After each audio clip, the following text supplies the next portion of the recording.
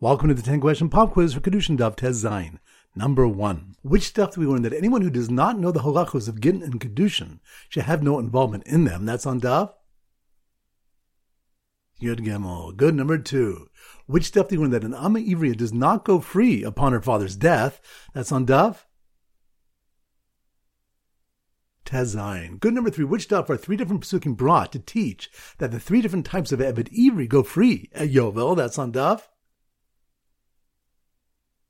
Tezvav. Good. Number 4. Which stuff are sources brought for acquiring an Eved Ivri with a star? One being that it was learned from a hekdesh between an Amma Ivriya and an ordinary wife. That's on Daf. Tez Zayin. Good. Number 5.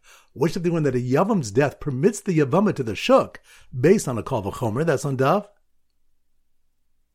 Yedad. Good. Number 6. Which of the one the Shmuel rules that if a man was Mekadosh a woman with a single date, we had to be concerned that it's worth a pruta in Madai? That's on Daf. Yud Beis. Good. Number 7. Which of the one the different ways that an Eved is acquired, one of them being through a Kinyan Kesef? That's on Daf. Yedad. Good. Number 8. Which of the one an Eved Ivri's body is owned by the master during his term? That's on Daf. Tez Zayin. Good. Number 9. Which daf do Malchokos of an Eved that was redeemed from an idolater goes free if he was redeemed by relatives or by others? That's on Daf.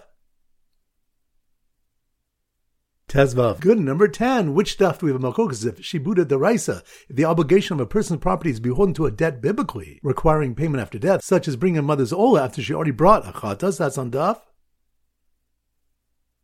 Yud Gimel. Excellent. That concludes today's pop quiz. This is Rabbi Ram Goldhar from Zichu wishing you a great day and great learning.